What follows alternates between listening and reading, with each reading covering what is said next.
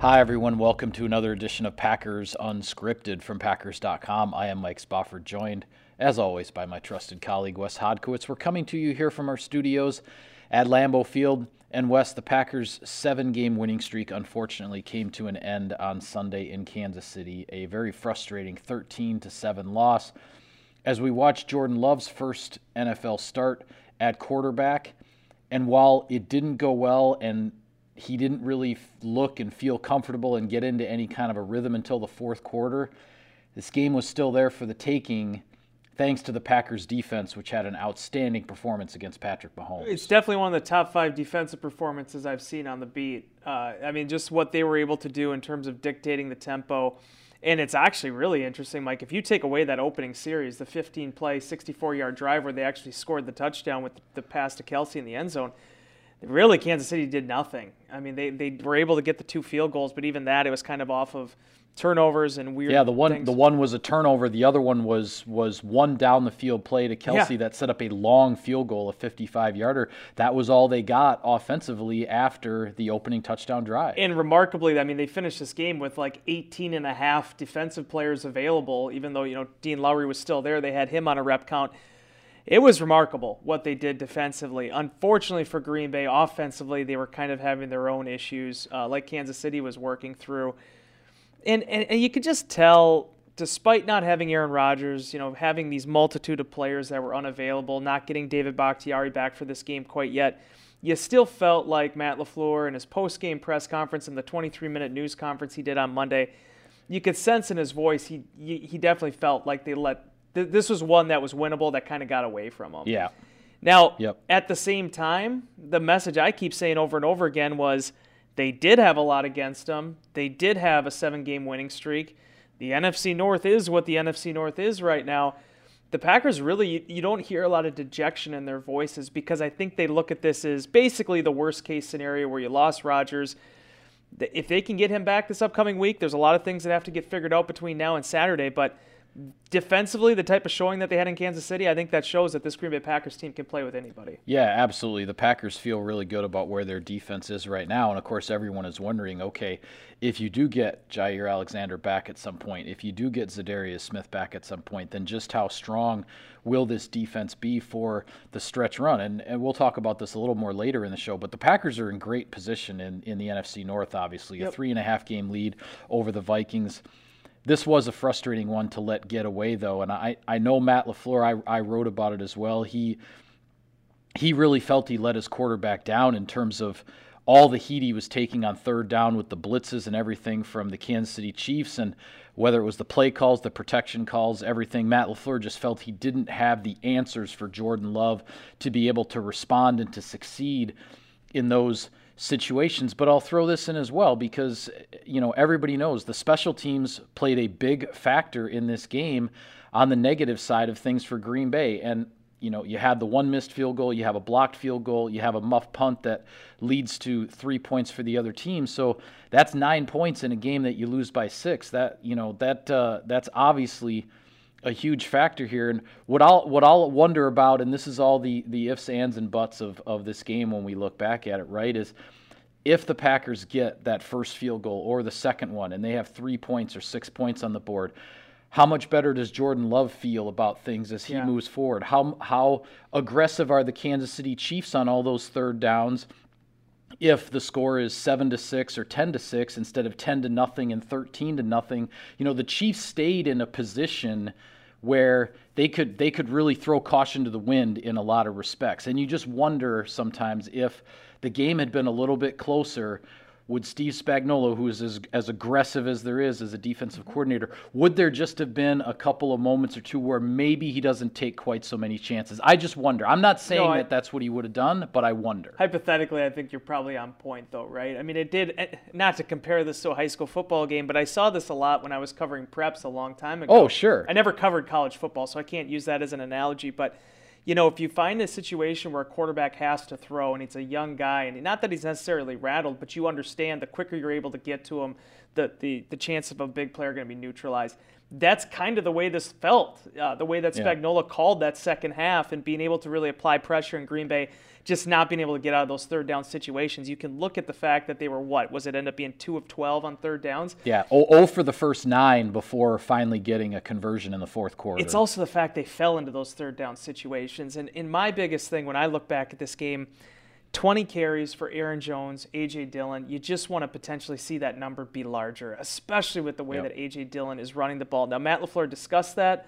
The ratio between the run and the pass, not exactly what he was looking for. You do give them the benefit of the doubt that they were playing against some loaded boxes. They did have some runs that were called that ended up getting canned because of those loaded boxes. But they still were able to have success against it. That's the difference here. It wasn't like against 7- and 8-man boxes that Aaron Jones and A.J. Dillon weren't able to move the ball. They actually did it pretty well. I agree. And I think that's probably the thing that ends up being what'll stick in the craw a little bit, is there were opportunities there. And ultimately, getting back to the special teams, the Packers have to sort this out. Because, they've made adjustments. You give them credit. They felt like they could do better at long snapper. They make the decision. Hunter Bradley's had 3.5 seasons. We're going to give Stephen Wardle an opportunity. Wardle has been here for 2 months. They've seen him in practice. We haven't. They have. Yeah. They felt like this was the right time.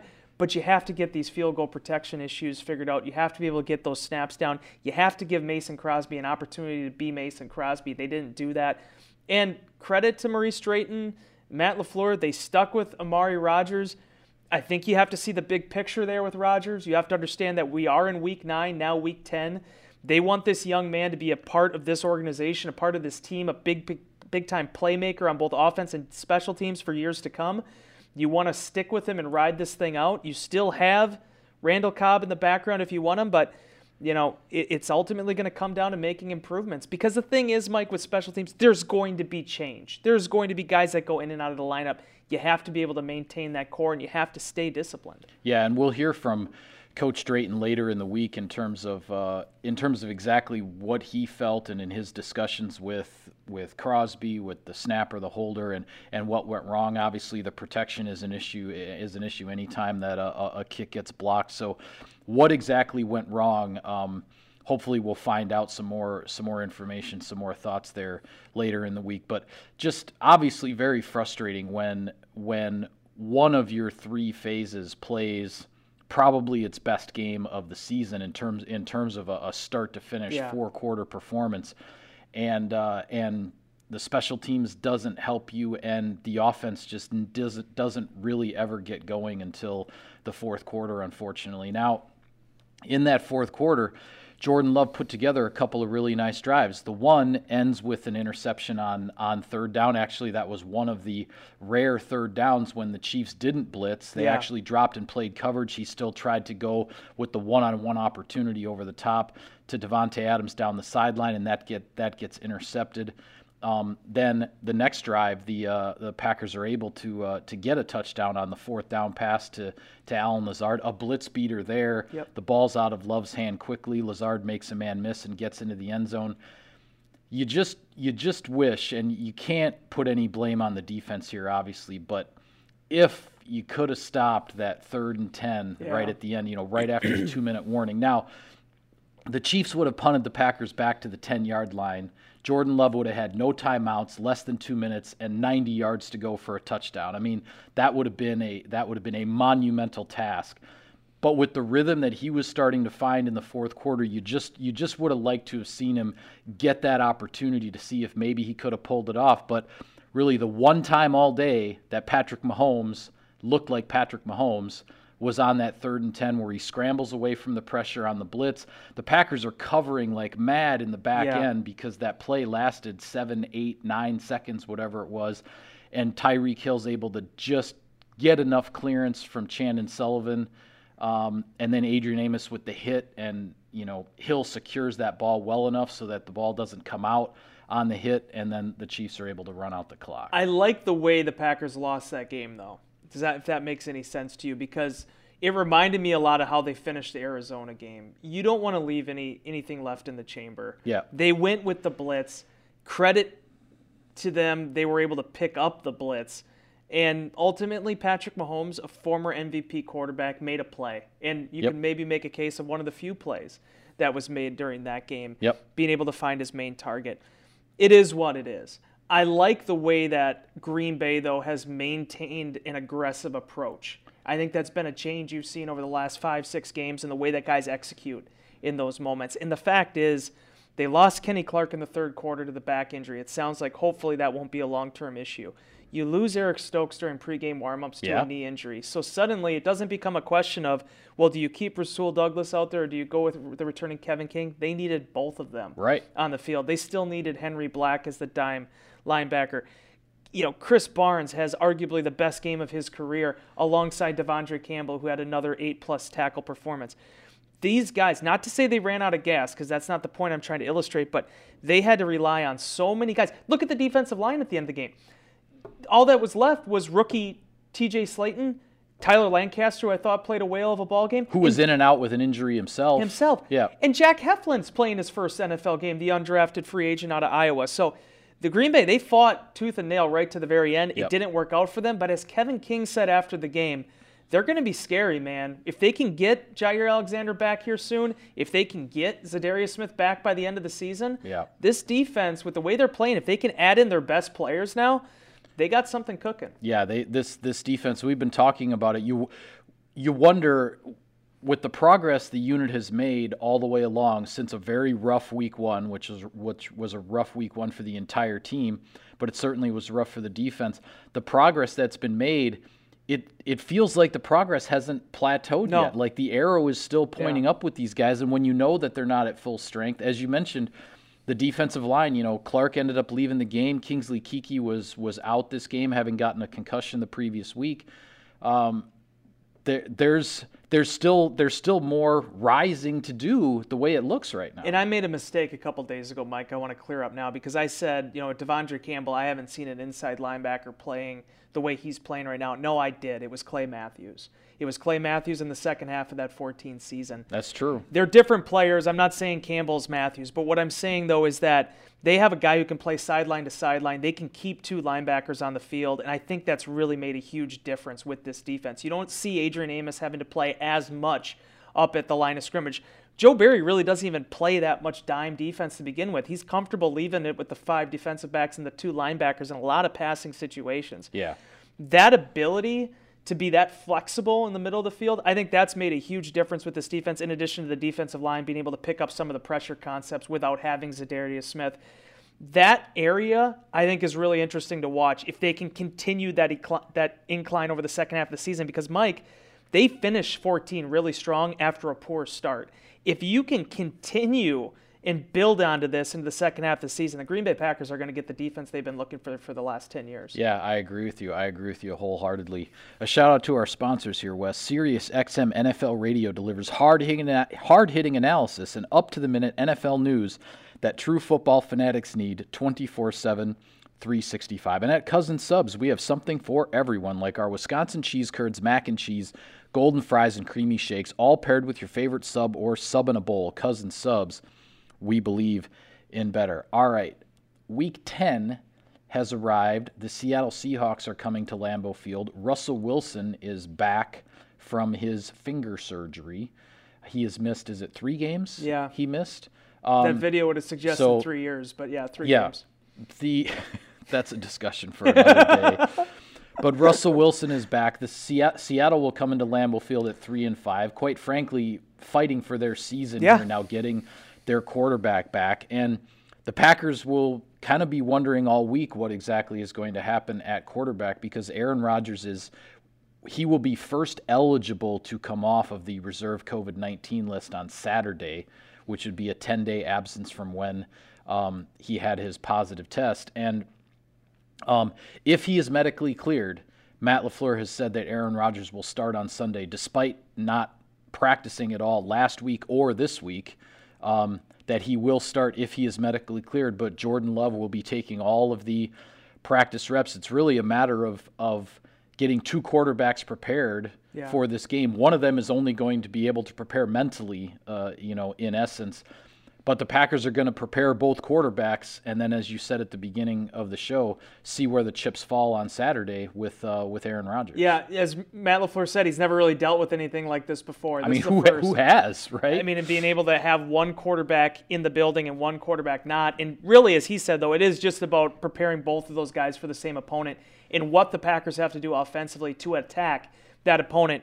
It's great that that Jordan Love is going to be in a position to contribute, to be able to have that experience last week if called upon in a game that I think now the Packers really do need to win. Not that they didn't have to win on Sunday, but this is a team they should beat regardless, I think, of the quarterback, just based on how things have gone for Seattle this year. And absolutely. And when you're coming back home, you're coming back home after being on the road for the last 5 games, you want to set the tone again at home because the back half of the schedule now, 5 of the Packers' last 8 games are at Lambeau Field. This is where you want to start. You want to start building and making that late season charge. Without question. So it'll be really just the bigger thing of, okay, where is Aaron Rodgers? At what point can he potentially test negative this week? Can you get the negative tests apart the way you need to for him to be back in the building? And if he's able to be on there on Saturday, as Matt LaFleur said, he's not concerned at all about his ability to step in and play. And honestly, Mike, we've seen that with some of the injuries in the past, too, that he's played through. I don't think that's going to be the biggest issue.